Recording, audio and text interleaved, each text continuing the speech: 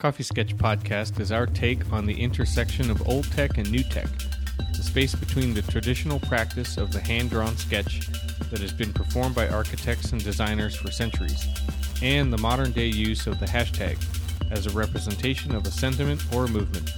Each week we plan to deliver a new pod about our ideas, sketches, and what's going on in our daily lives as we pursue our love of architecture, design, and sharing this knowledge with the next generation. I'm Kurt, and I'm in Flint. And I'm Jamie, and I'm in Austin. Hey, Jamie. How you doing? Good. How about yourself? Even better. So, yeah, how about I throw that at you? Anyway, I'm glad we're recording again, and we have a special guest today. And before I botch another intro, let's just bring up our friend John Pendorf.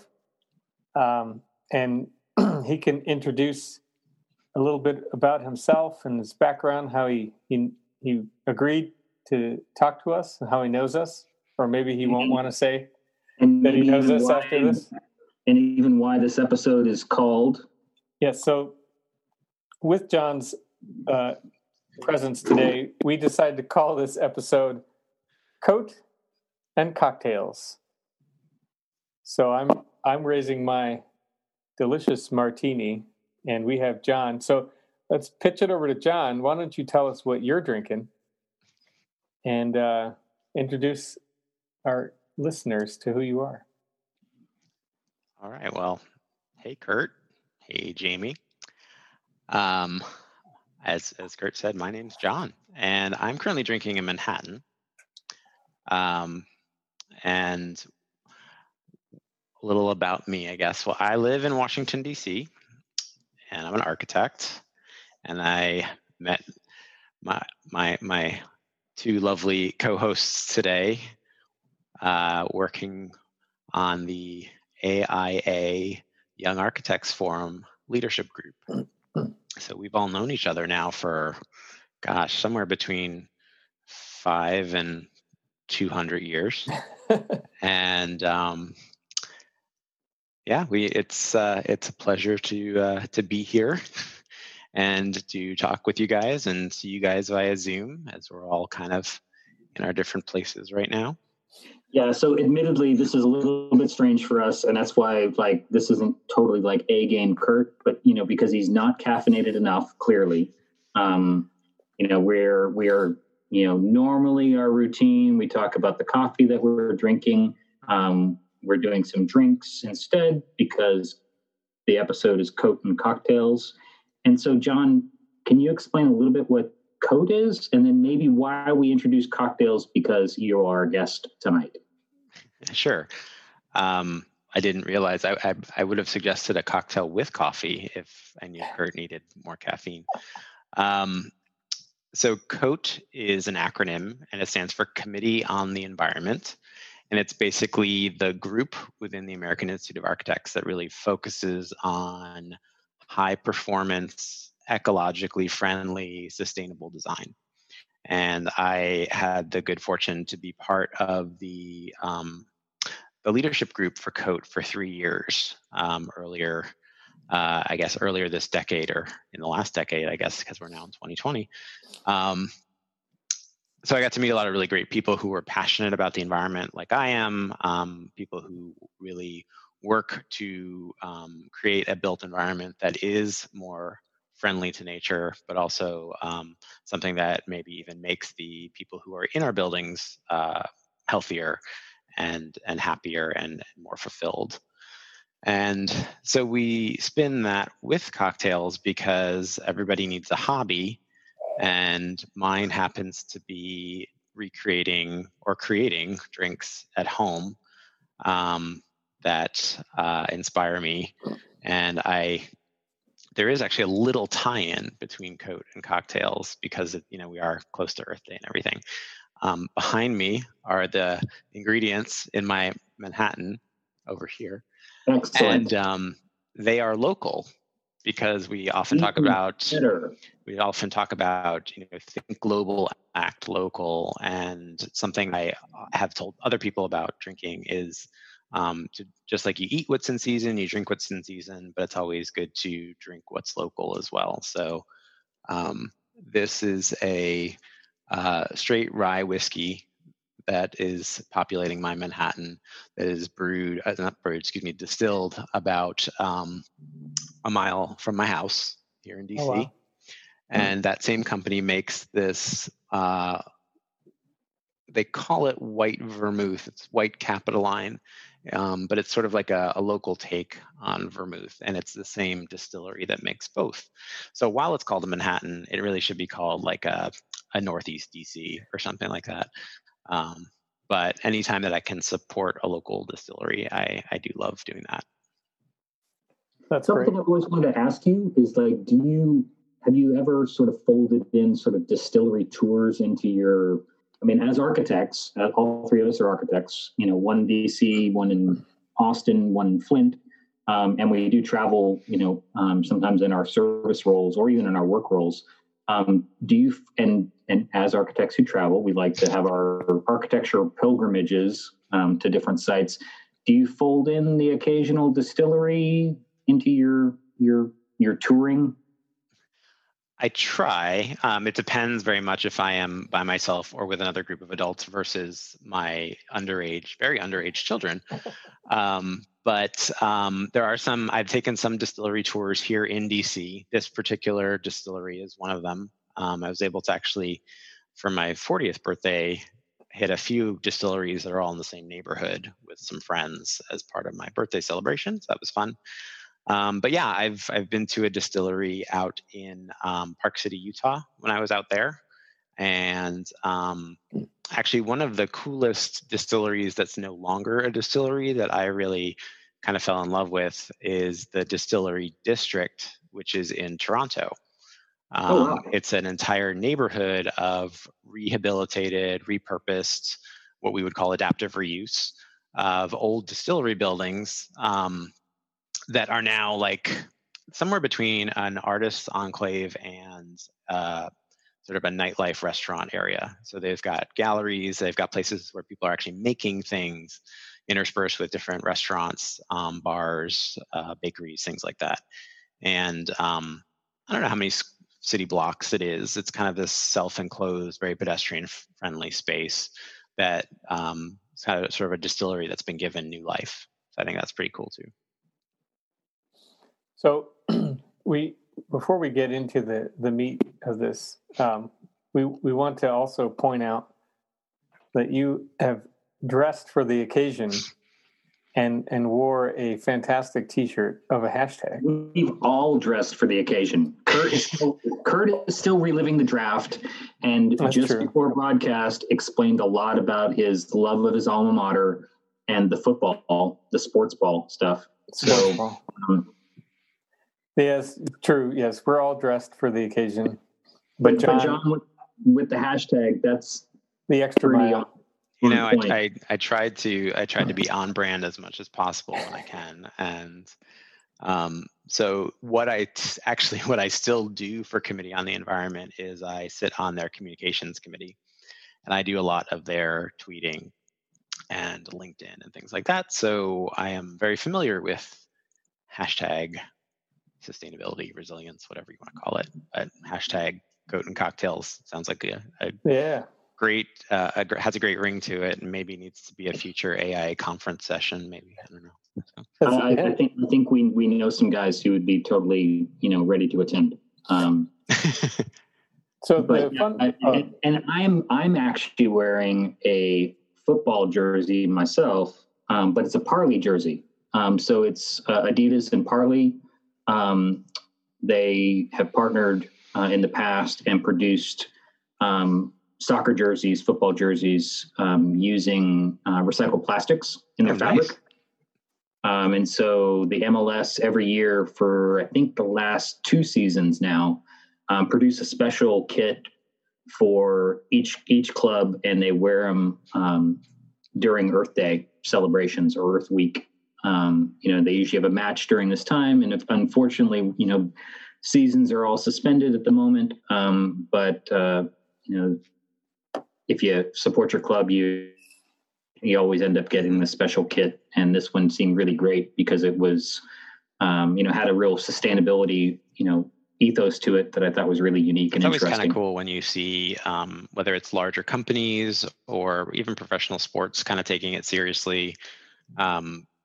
It makes it that much better of a story as to where you got the shirt or how you bought the thing, and we find, I don't know if you guys find the same thing, but when you're trying to talk to a design client about like a material that you want to put in a building, and the material has a really good story, especially a sustainable story, it tends to resonate deeper with people because they may not understand how the particular material or thing truly functions, but they can understand that it was recycled plastic or that it was recycled glass or something like that.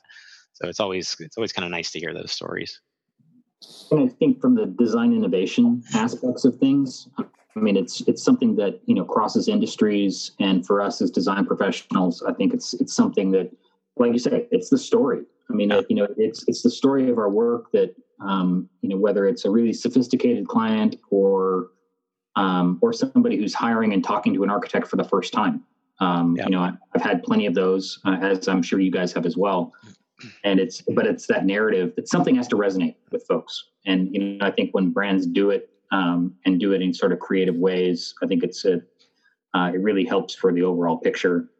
But I love the shop local and really appreciate that. It's something that in my current position, we've talked a lot about because we're doing a lot with small businesses and in communities across our state. And I think it's one thing that we've sort of recognized is even those who maybe hadn't gravitated towards the idea of a local entrepreneur or a shop local. I think during this time period, I think it's all become much more prevalent and people are really being a lot more careful about where they're shopping and how they're doing it. I think there's a deliberateness to things, which is kind of nice. And hopefully that continues. I mean, I think that's the thing that everybody's sort of, in a wait and see. Yeah. I agree. And it's both keeping the money in your local community and the local economy, which in turn keeps your friends and neighbors employed, but also the bigger picture of like the reduction in carbon, the fact that bottle didn't have to get put on a train or a truck and, taken across country. And, don't get me wrong, there's plenty of bottles on my bar that did come from other places too. But as the sort of distillery culture has begun to flourish in the United States in a way that it really wasn't before, you're able to have options where you can make those choices now, which is kind of nice. And it's at the end of the day, it's nice to have sort of I don't want to say a guilt-free cocktail, but knowing also that that what I'm drinking right now, at the end of the day, didn't put as much carbon into the environment as perhaps it could have. I wanted to add too that as far as local goes, between my wife and I, she's the one who's really like spearheaded growing as much food as we possibly can on our little urban lot here in Flint, which means our entire backyard no longer has grass. And I can attest to that because I just moved probably like 12 yards of mulch and laid it all out in the backyard again, because we've done this for 3 years. Hashtag urban farm. Urban farm. Little urban farm. But and I know John is growing a little bit of little raised beds or some food at home, and it's another, like my wife would say, this is that level of resiliency and self-reliance that for us, so it's just the two of us, and we were kind of chatting before we started really recording about how everyone's doing, and you both have children varying ages, and for me it's just us two, so we don't have the work from home thing hasn't been very distracting because it's just two adults and two dogs, And so we don't have like the need to teach people math and, break up our day with all these other things like you guys. But so we also haven't really gone. I mean, right now we haven't grown a lot yet because we're just coming out of winter. But we have local farmers and friends and neighbors that have hoop houses that have grown greens, so that we're sharing what we have, seeds or something, and we're getting bags of lettuce from them or kale, and being able to buy or even share within our own community here, which maybe some people may not realize that can exist in Flint, but it does. And it's really, again, back to the point of keeping things within the local community and helping each other, especially through this, right? This whole pandemic stuff is taxing, and you got to kind of find the bright point and build on that. So that's just. Yeah, we have our little raised bed. I am jealous of yours because you have a lot more space to be able to grow more things, and we do need some grass so that the kids have a place to expend some energy. They don't find weeding to be that fulfilling just yet. So we also haven't started planting, though. Right behind my monitor here, there are some seedlings being started. Oh, great. But I wanted to say the other way we keep it local for food. And I love the idea of you being able to trade things with like neighbors, where we are maybe a little bit more dense here and a little bit more compressed, and people don't have the space for the hoop gardening and whatnot. We participate in, it's not quite a farm share. It's a company called Hungry Harvest. So I'll give them a little plug, even though they're currently not accepting new members because they are overwhelmed during this pandemic situation. But they actually rescue food that would be eliminated or rejected by mainline grocery stores, and package it up into boxes that we get once a week. And for every pound of food that you buy, they actually donate a pound to your local soup kitchen as well, or a food pantry. So I feel like the last email we got was like they've already rescued something like 200 tons of food in the DC metro area, and they've expanded now to a bunch of different other cities. But there's programs like this. I actually just heard about a very similar program. I think it's called Urban Harvest in New York City.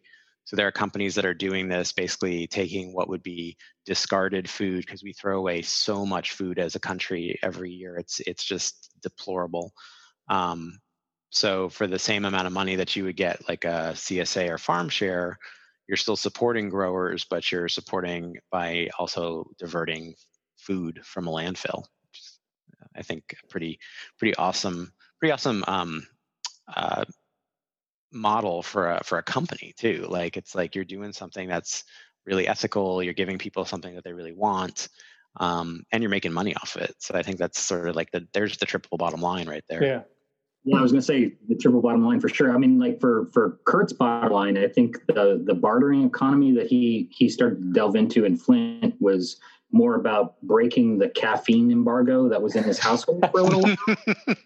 That worked out really well. Yeah, it worked out really well. We'll get some wonderful beans from somebody else, and it was all good. Porch pickup. Yeah, it was all within the neighborhood. So.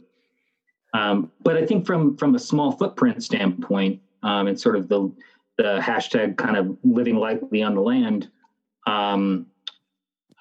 Kurt's picked out a couple sketches that I thought we might talk about too. But I think for John, for kind of Coat purposes, I think that, what's always been exciting to me about that committee and sort of what they've done is and I think it probably started even before that, probably more when you were a member and less when you were in leadership. Because I think when you're in leadership, things really steamrolled with your group. But I think that, there was Coat and sustainability, even at the local or state level, was still sort of seen a little bit as a fringe element within our profession, at least from a committee and service standpoint. And I think that what Coat has done in terms of leadership in the last few years, especially at the national level, now we're seeing the awards program, integrate with the ideals and tenets of what your committee really has been doing for a really, really long time. Yeah, this year actually is an anniversary year for COAT, and I want to say it's the 30th anniversary of COAT, but I could be wrong because I don't have all my talking points for COAT right in front of me. But it has come a long way, and it was started as a reaction to, it was Earth Day, and architects felt like they weren't doing enough. So there was a group of very passionate people in the architectural world, in the sustainable world. Some big names were associated with that. Bob Berkebile being one of the primary leaders of the group at that time, and they formed this knowledge community, this group of like-minded architects. And you're right, it has flourished. It sort of got kicked into overdrive. When I was part of the leadership group, we had just started overhauling what are called the top 10 measures, which are the awards program you talked about, the top 10, the COAT Top 10 Awards, #COAT Top 10. And that annual program has been going on for almost 2 decades now.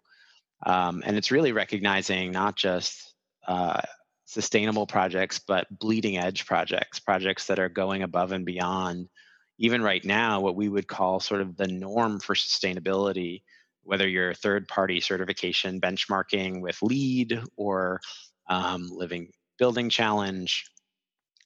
What are the buildings doing for the occupants, and how are the buildings laying lightly on the land, whether that's through energy use or water use. But we did retool those top 10 measures about 4 or 5 years ago now, and it has become now that the Institute as a whole has adopted. They've sort of rebranded it, if you will. It's no longer the top 10 measures, it's the framework for design excellence. And it's really this lens through which we're going to be, as an organization, looking at the relative love and value of a project. So it's not enough that it's just beautiful anymore. It has to perform beautifully as well, which I think is poetic, but it's going to be very telling to see how many projects that we would typically say are award-winning architecture projects can really talk that talk and walk that walk. Well, and I think that's the thing. I mean, with our sketches, or my sketches that we talk about on the podcast that Kurt, curates, is that it's oftentimes, I'll be drawing them just, for talking purposes. I'll draw, every day. And so these sketches are, they're quick, they're intended to be quick. We talk about the quickness of them. That's sort of on purpose, but I think the curation of it, the way Kurt sort of looks at them, and that's really the inception of this idea for the podcast, was that, we're past our 50th episode, so it's worth me, noting for people who are just finding it, is, Kurt's idea was, hey, you draw every day, let me take a peek at them and sort of curate through or cull through them and see what sort of kernel of an idea really resonates with me. Like what's the narrative thread? And can I pull at a couple of them and sort of pose some questions to you and kind of get there from here? And let's have a chat about it. So the ones that Kurt picked this week, I think, are that living lightly on the land idea. Kurt, you looked at a couple of them. What sort of stood out to you? And we've talked about some of this before with some of these projects, but now that we have John with us, I'm sort of curious, where your thoughts were. Well, so it's interesting how this naturally occurred. One of the first one we have is one that you actually posted on Instagram on Earth Day, which is using the hashtag Earth Day and the lightly on the land. And so it's kind of a neat little dwelling or hut, I'm going to say for right now. But what first caught my eye was the next one in our script here, which it's kind of all happened at the same time or the same day as I was watching. I don't know if you guys are watch Eric Reinhold on YouTube. He's got this firm in Maine called 30 by 40 Design Workshop. This is a sole practitioner, but he does these really nice YouTube videos.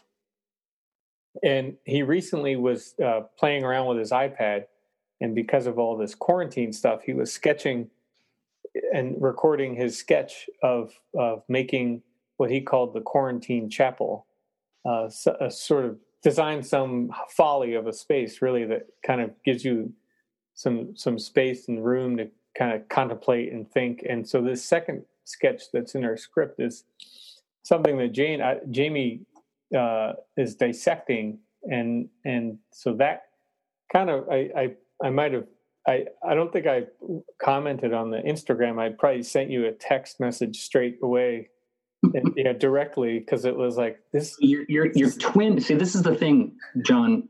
I know you haven't met Kurt's twin brother, but that terrifies me. There's another one, and so and he's an engineer. Oh, wow. Yeah. Full stop. Let that sink in. But what's interesting is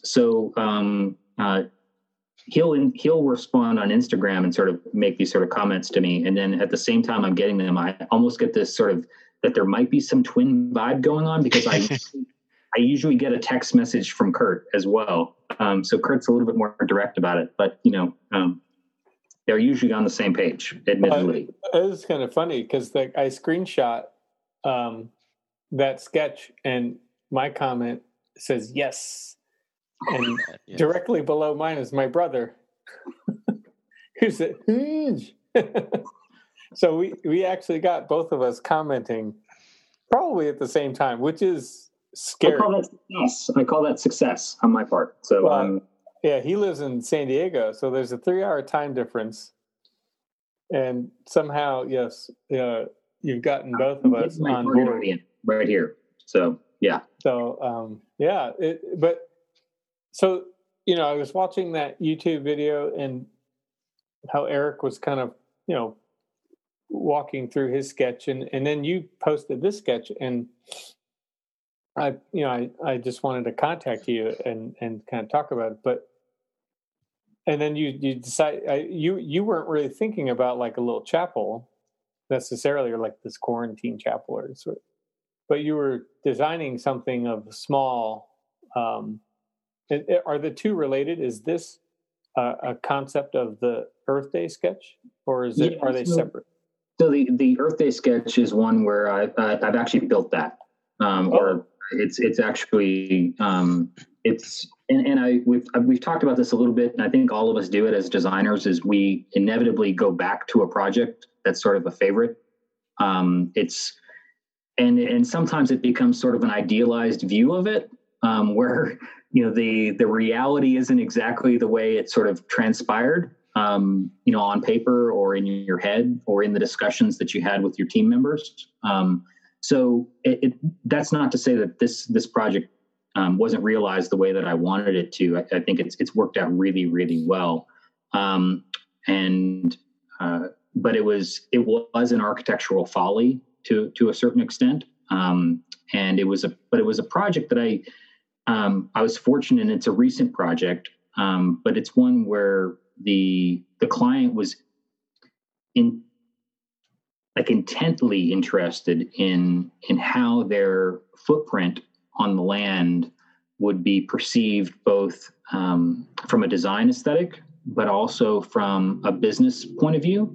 They were, without saying that they were looking at the triple bottom line, they really were. And I think that they, for a brand new business, they were looking at a sustainability plan early on, and finding the language to it. So it was sort of a beautiful project in that sense. And then there were some other things that I could unpack with it, but they were interested in their place in the community, their place in sort of history and culture. There was a placemaking aspect to it. And so there were some opportunities within some of the programming of some of the buildings. It was a multi-building complex on effectively a greenfield site or an underutilized site in the hill country. But this particular folly was one where this is the well. This is actually the well on the property. And the well building was there when they bought it. It was not an attractive well structure. But it's because it's the well, it's sort of central to the property, very, very prominent. And because they were a commercial business and they were going to be bringing people to this event space and to this property to visit, this location became effectively an eyesore. And so from a design point of view, it became a design challenge of, okay, the well can't move. As much as designers, we like to try and say, hey, well, maybe we could do that. We can't move the well.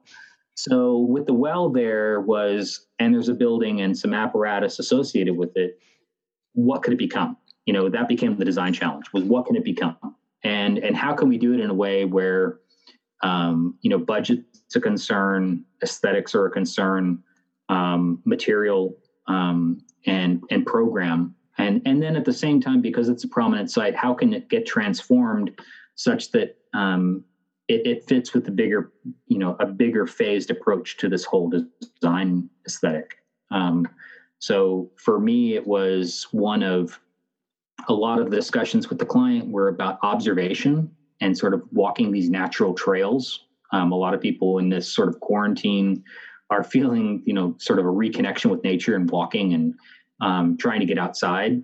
And so when we walk this property all the time with them, it was, these beautiful trails sort of emerge and you sort of see where these pathways occur.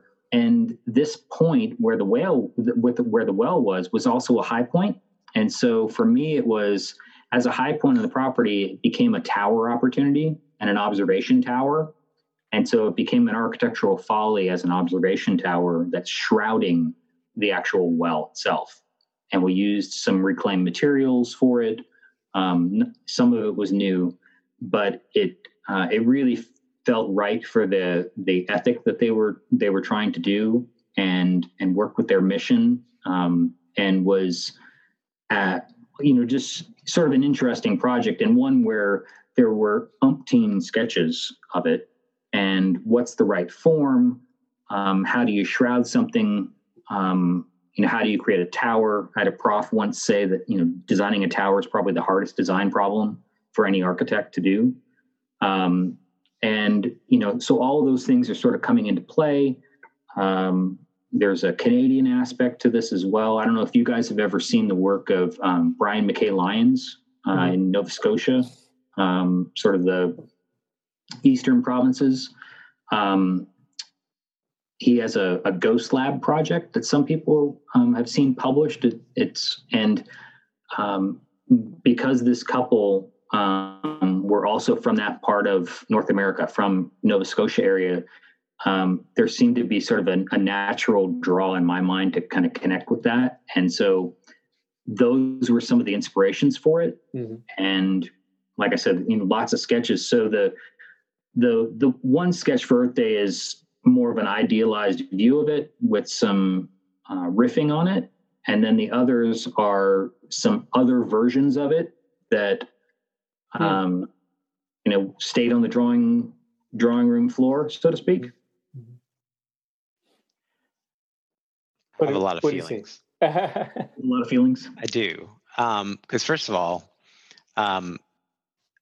so the first sketch in particular, the way you were describing it, and obviously I've not seen the project in person, so the way you were describing it, if I were to close my eyes, it had less to do with being a shroud and more about celebrating life, because water is such an essential and vital part to how not just humans live with the well and being able to draw that water, but how ecosystems flourish and how material and energy get transmitted, that what you've done is you've created this tower that actually celebrates this core element of all life on this planet. And you've created not a shroud necessarily, but I think it's more of a shrine, you know? So kudos for that, even if I don't agree with your word. You know, well, that's maybe me being Canadian. I was going to say you need to be a little bit more Texan on that one, because I think it is. It's sort of the celebration of it. The second sketch in particular, though, I'm going to scroll down. I realize because I'm going like this, and you're not on that screen on my computer. What I love about it now, knowing that it's attached to the other one, it's sort of like the two sides of the coin, right? For architecture, it's the beauty and art versus the science and technology, and where we are going in the field of sustainable design is less about a single strategy and how it affects people or the earth, but what we're calling at my firm a systems thinking approach. So that sustainability isn't just about the one thing, it's about how these 7 different things go together. And you know, you've drawn an analytique, basically. You've drawn this decomposition of this idea, but the piece on the right in particular, it's like this interconnected web of stuff. And that's really how we as designers need to start looking at our designs, that one thing by itself doesn't have the impact that the entire system with purposeful design can have. So it was sort of like this sort of unraveling of like, here's the pretty face, but behind it is this complex system of thought that, you know, in sustainability, we try to have the building system mimic the natural system because we can learn so much from ecology and from ecosystems. But that's, especially knowing that it was the Earth Day sketch, or that it was an Earth Day sketch or connected to an Earth Day sketch, to me, that's, as a practitioner, that's what jumps out to me, is that this is about that systems thinking approach and the very graphic representation of that. And then the last one down at the bottom, we haven't gotten to yet, but there's a whole philosophy there that we can get into. Right. I think we'll wrap up with that one. I think, right, Jamie? It seems like that's the icing on the cake. Yeah, that's your quarantine chapel. Yeah.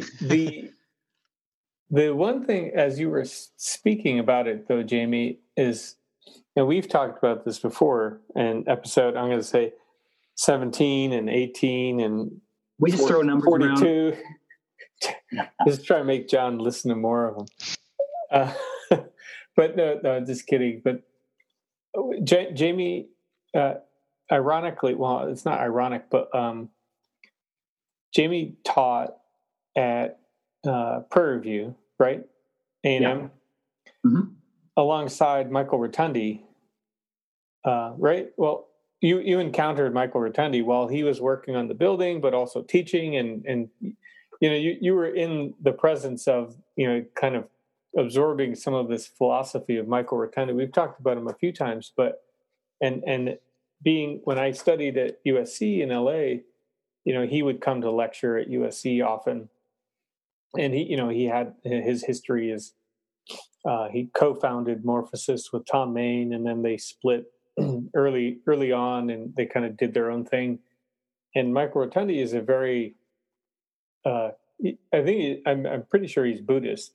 So he's studies Buddhism and is interested in those kinds of philosophical thoughts and meditations. And it kind of hit me that the Earth Day sketch, the first sketch that we're talking about, where you're shrine to the water, to the well, but you do this often. You've been overlaying like plan and section and perspective into a drawing, and you really start talking about the paths, the pathways, the trails, and things like that. And it feels like this is the most like something Michael Rotundi would do or has done in his own work, as far as dissecting it through drawing, but then it's totally connected to the landscape that it is. And, you know, orientation and sight lines and ley lines of nodes of the buildings on the different property. And this is not to say that you're copycatting Michael Rotundi, but it's more of like a subliminal connection to maybe some of those times when you guys were chatting over coffee or something like that. Well, it's funny. I think you're seeing a lot of, both of you are sort of seeing a lot of the process go into this. I mean, it was, it's certainly one where, and I think the reason why I like the idea of talking about this with the ethic of sustainability or resilience or kind of a green mantra for design, to be really basic about it, is that we as designers inherently, I think, as just sort of our training is one where we see the world through a lot of different lenses and see a lot of questions and propositions for it. In this case, I had some wonderful clients who were already open to a lot of these ideas, but they didn't necessarily know how to express them, and didn't necessarily know that a lot of the expression of those ideas could be found in a sketch or a drawing or in the buildings that they were trying to realize. As sort of Canadians who were in Texas doing this project, one of the things that they were very proud of, as I am at times when I joke about being Canadian, I'm not joking about it, I am Canadian, but is there, there are certain phraseology and there are certain things that we say and do that are just sort of inherent. And some of it's sort of, not bashful in a way, but it's, there is a connection to the landscape. There's a connection to the land that I think is sort of inherent in sort of any Canadian, whether you're an immigrant or not. I think just the way the country kind of operates, I think there's that sort of ethos kind of comes through. And, when I was in graduate school, I did get to meet Brian McKay Lyons and, through my mentor at the time. And, I was sort of slowly kind of getting interested in his work. And just as you're talking about Rotundi, who I got to work with a little bit later when I was teaching, is that investigation of site and sort of walking a site and sort of figuring out where, not just siting a building, but sort of understanding sort of a future sense of what that site's going to look like or how it's going to be used, how people are going to interact with it, really just starts to resonate with me. And I think it's something that I've always tried to find as I'm maturing as a designer, is ways to connect that to my designs, but also be able to communicate it to my clients so that they can see what I'm seeing, even though it's not there yet. And I think on this particular site, which was it's 30 acres and, it's just a bunch of live oak trees and trails and a well building, and their dream, and their dream of what they want to do there is, I'm showing them how some of these pathways might connect and sort of become this vibrant environment for meditation, relaxation, celebration. And I appreciate you guys making those kind of comments, because I think it's something that I certainly was conscious of when I was working on it. And then I think when I go back to it now to sketch on it, it's those ideas are ones that I know will carry me through my career. It's just, it's something that that process I think is really, really important. And that's why I like to kind of revisit an idea or revisit a sketch from time to time. All of these those two in particular are done from memory, so it's not necessarily looking at a picture. I went and found the picture that I have of that well building. We'll put it in the show notes, but it's it's a connection to place. And, some people maybe don't connect with sustainability ideals per se, but I think people, it'd be hard for someone to say that they don't connect with a place that's important to them. Mm-hmm. And that's something that I think as designers, we try and, find ways to help people with. And well, John, I just want to throw it back to you though. I just want to point out that I thought it was really I appreciate it. You brought up the systems thinking that your office is choosing to showcase, because I think when Jamie mentioned this early on, right, is that that like COTE and sustainability and it's still, well, not in some cases, it's still kind of a fringe thing, and by making it a fringe thing, it's like this standalone item when in reality, and when we talked about shopping local, sharing with your local economy and your neighbors and things like that, it's a system, right? You know, you're a part, but if you have your neighbors around you, right, then you've created a system within, you know, the larger world as a whole. And so that to me is like the thing that should be the scalable, right? Everyone talks about scaling, and then this is a very generic term, but like, or that everybody, but like, you know, they talk about taking a seed of an idea and then scaling it into this, right, to make it some kind of commodity. But I think the real scalable concern is development of a local system or a sustainable unit that is comprised of multiple parts. And so I appreciate that. Well, I think recognizing that it has implications, we talk about it in our practice and about cascading consequences or co-benefits. And so for someone who's not a designer, if you take the alphabet, you can talk about the connection between A and B, but that connection actually has an impact on the letters Y and Z, because you can't have A and B in different languages or in different character sets, right? It doesn't make sense. So how do you create this thing that starts to resonate all the way along the alphabet and has a positive impact until you get to the end and you can start again? It's sort of that same thing. And, you know, Jamie, you were talking about what is the site, what do you want it to become? I think sometimes we as architects think about this edifice that we're going to build being the most beautiful thing that's on the site. And the reality is the site itself can be a source of beauty and inspiration. And the site will be there long after our piece that is plopped on it goes away. So how can our building live in a symbiotic relationship with the natural environment? How can it actually improve the natural environment? In your case, how is it celebrating something that happens to be an artifact that was man-made? A whale just doesn't happen to pop up. You know, it's not a flower, but because it was already there, and the rest of the ecosystem had flourished around it, how did that impact, you know, your desire to celebrate it, and that it laid lightly on the land, that it used local or repurposed materials? So the whole thing sort of tells a story.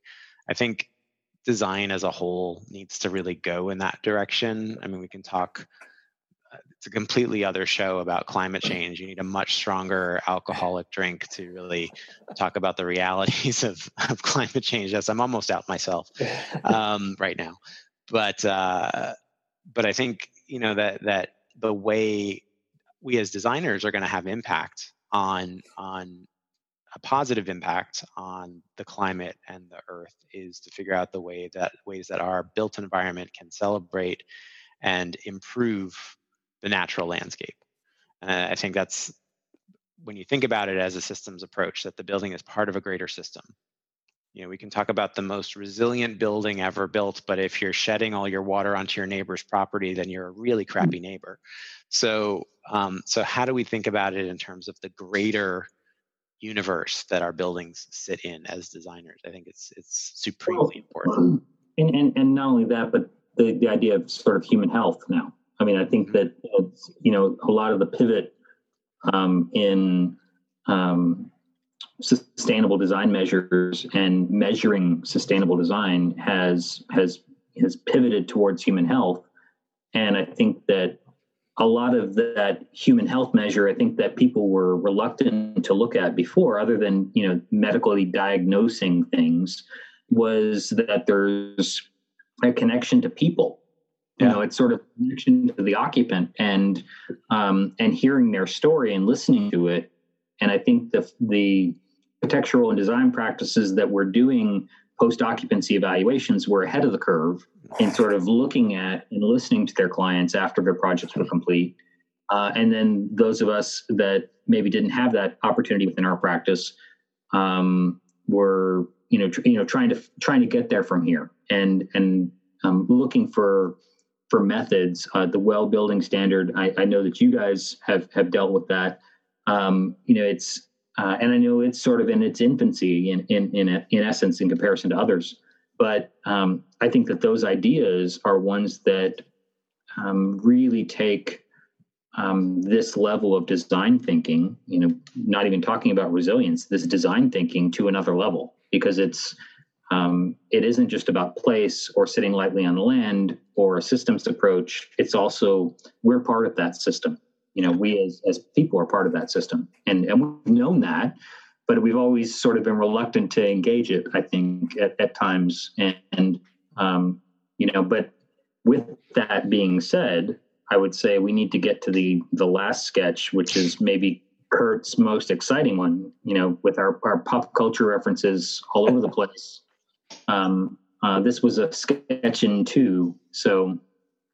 Well, yeah. So for fun, and it has some interesting tie-ins, I think. So Jamie's third sketch is along the same vein of these hybrid futurist sketches that he's been doing. We have an episode homage to Lebbeus Woods, and we talk about Lebbeus's style of intervention and on buildings and creating these futurist structures. And so Jamie's got a really, really exciting tower, another tower. And are you calling this then the quarantine chapel? But you've also got it is lobbing it up for me. But like he added in there a very recognizable figure from The Matrix, which it's I forgot it's Carrie-Anne Moss. And I forgot her. Actually, Thank you, Kurt. Thank you for getting the pop culture reference. Thank you. Yes, and in her sort of floating matrix pose, but amidst like this hybrid futurist landscape. And the interesting thing, I think, the tie-in I'm trying to make is that like if we don't try and connect with nature and the earth as a system, right? The Matrix is kind of like this construct, right? It's this fabricated digital pseudo reality that was invented because all the resources had been pillaged and all that, and so then what you're left with is computers feeding off of host humans and creating some kind of pretend real life. And so for those who've never seen The Matrix, yes. and then right, and we all haven't yet seen the 4th Matrix, which is supposedly coming out, right? Yeah. Hey, I'm still excited about that. But so. I digress a little bit, but Jamie and I like to talk about a little pop culture from now and then. And Matrix is kind of one that it comes back as a recurring theme. But John, what are your thoughts on this final sketch? So at first glance, I thought it was an Irish step dancer.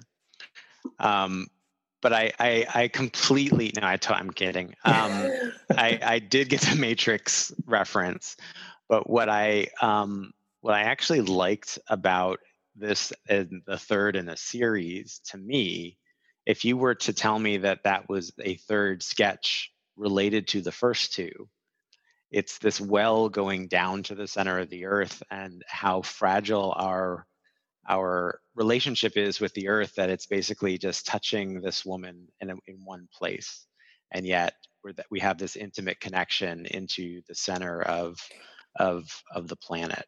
However, I can also appreciate it as an homage to The Matrix. And I think we're seeing elements of The Matrix right now in our pandemic culture. I don't know if this is post-pandemic culture yet. Probably not. We're still in the pandemic. In Texas, we're post. And a few other states, but yeah, no, I mean, it's sort of like the what is reality and what's really important to you, and can you strip that down to this one tower among all the other towers? So there's this nice sort of bittersweet connection to where we are right now as a society. That I like. It's even more real than what I could imagine. How about you, Jim? It's okay to be an Irish step dancer. I wanted to point out this Riverdance saves all. I mean, you know, a wavy finger, and we're going to use this for our what, you know, but you know, she's got a little extra knuckle in that. She's just moving so fast that you captured her in mid. Yes, mid Matrix. Or is it a deja vu? There are some sketches that I spend a little more time on. This happened to be one of them, but so this is that one in particular. That's it's a 2-page spread. So the first sketch is about 12 minutes, and then the second one is about 25. So it's about double. But 2 days. One's one day, one's the next day, and. It was, you know, sort of the question sometimes comes out, you know, do I have some of these planned out? And some of it I do. I knew that there was going to be a figure in the second sketch. I knew it was going to be sort of dynamic related to this environment.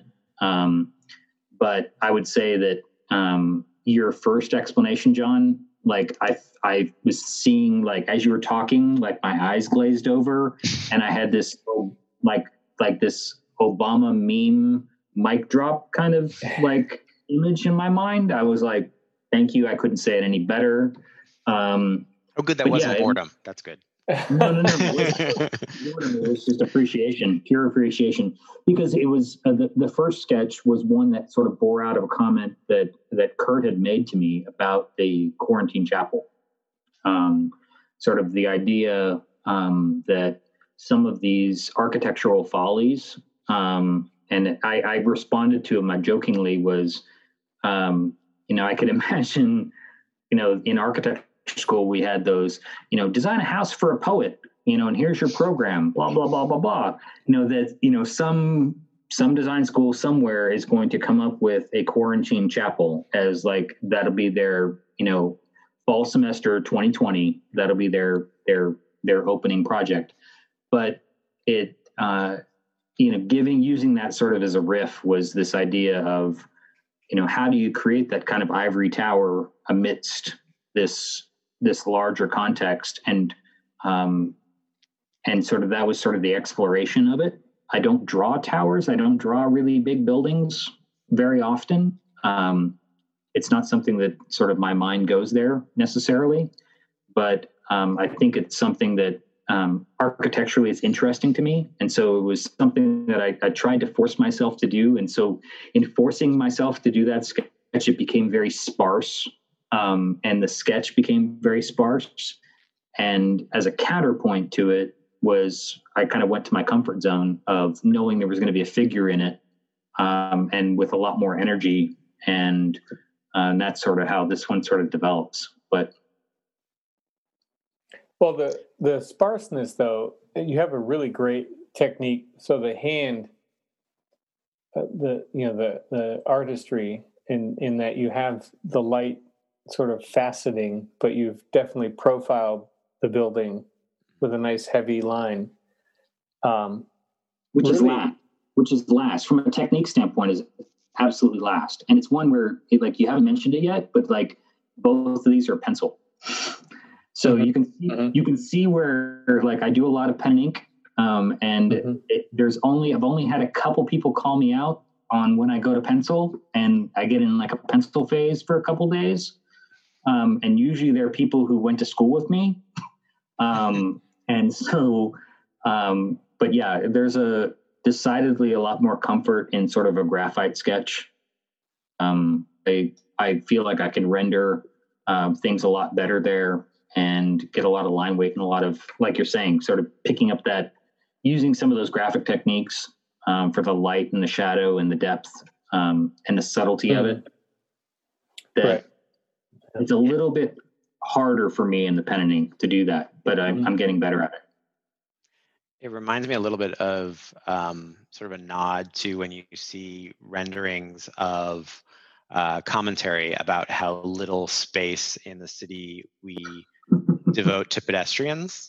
It's sort of when you see the renderings of the streets falling away and you see the sidewalks so small and these buildings popping up. It's got that sort of feel to it of sort of the rest of the world falling away, and this is what's left for us to actually inhabit.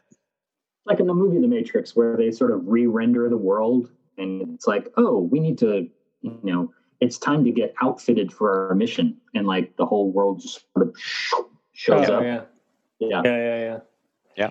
Yeah. So, no, this has been so much fun, and we'd love to have you back, John. This has been fun. I would love to come back, maybe with a different cocktail. Round 2. Great, round 2. Yeah. Just want to keep conscious of time. I'll leave it right now if you want the last words, and then we could say our simple goodbyes or see you laters. But I did want to point out the other connection. This is the 11th hour comment by Kurt. Yep. Is there like a graphic that comes by that says, and now the 11th graphic, the 11th hour comment? Yeah. Is we brought up that we right at the beginning, and I figured we could wait till the end to talk about how John has this hobby of creating these nice craft cocktails, but he posts them on his Instagram. So I want to give you the chance to promote your Instagram page, because even before all this pandemic stuff, I loved seeing your weekly something crafted cocktail. It doesn't matter what it is, but you pose it so well, and you always use natural ingredients too. Your garnishes and your I guess they're just garnish. What else would you call them? I don't know. Mixers, things like that. Yeah, the mixer. And so what do you use? You have a fun Instagram title too. I don't actually. It's fairly boring. It's just John Pendorf. That's it. But it's the Twitter that's the fun one. Twitter is Snarkitect DC. That started way before the drinks, and it's more just a self-commentary on my own attitude usually. See, that's just passe. Yeah. But yeah, no, you're welcome to check out the feed of cocktails and how we're keeping sane in this time of COVID, as well as prior to COVID. Obviously, that's, as Kurt said, it's been going a while, and I would urge people also, in the spirit of Earth Day and everything, to check out what Committee on the Environment's doing. And then even just think about what you're doing at home. Since we're all stuck at home right now anyway, are there things that you can do to make a difference? Because I think it does make a difference. That's great. Jamie? Hey, no, I'm gonna leave it with John's last word. That was great. Thanks, guys. I appreciate it. Yes. Thank you. Thank you. Thank you for listening. We both hope that you enjoyed this episode of Coffee Sketch Podcast. Our theme music is provided by my brother, who goes by @coldfashioned on Instagram and Twitter. Our podcast is hosted at coffeesketch.buzzsprout.com. Find more show notes and information from this episode. And finally, if you like what you heard, please rate us on iTunes and share us with your friends. Thank you.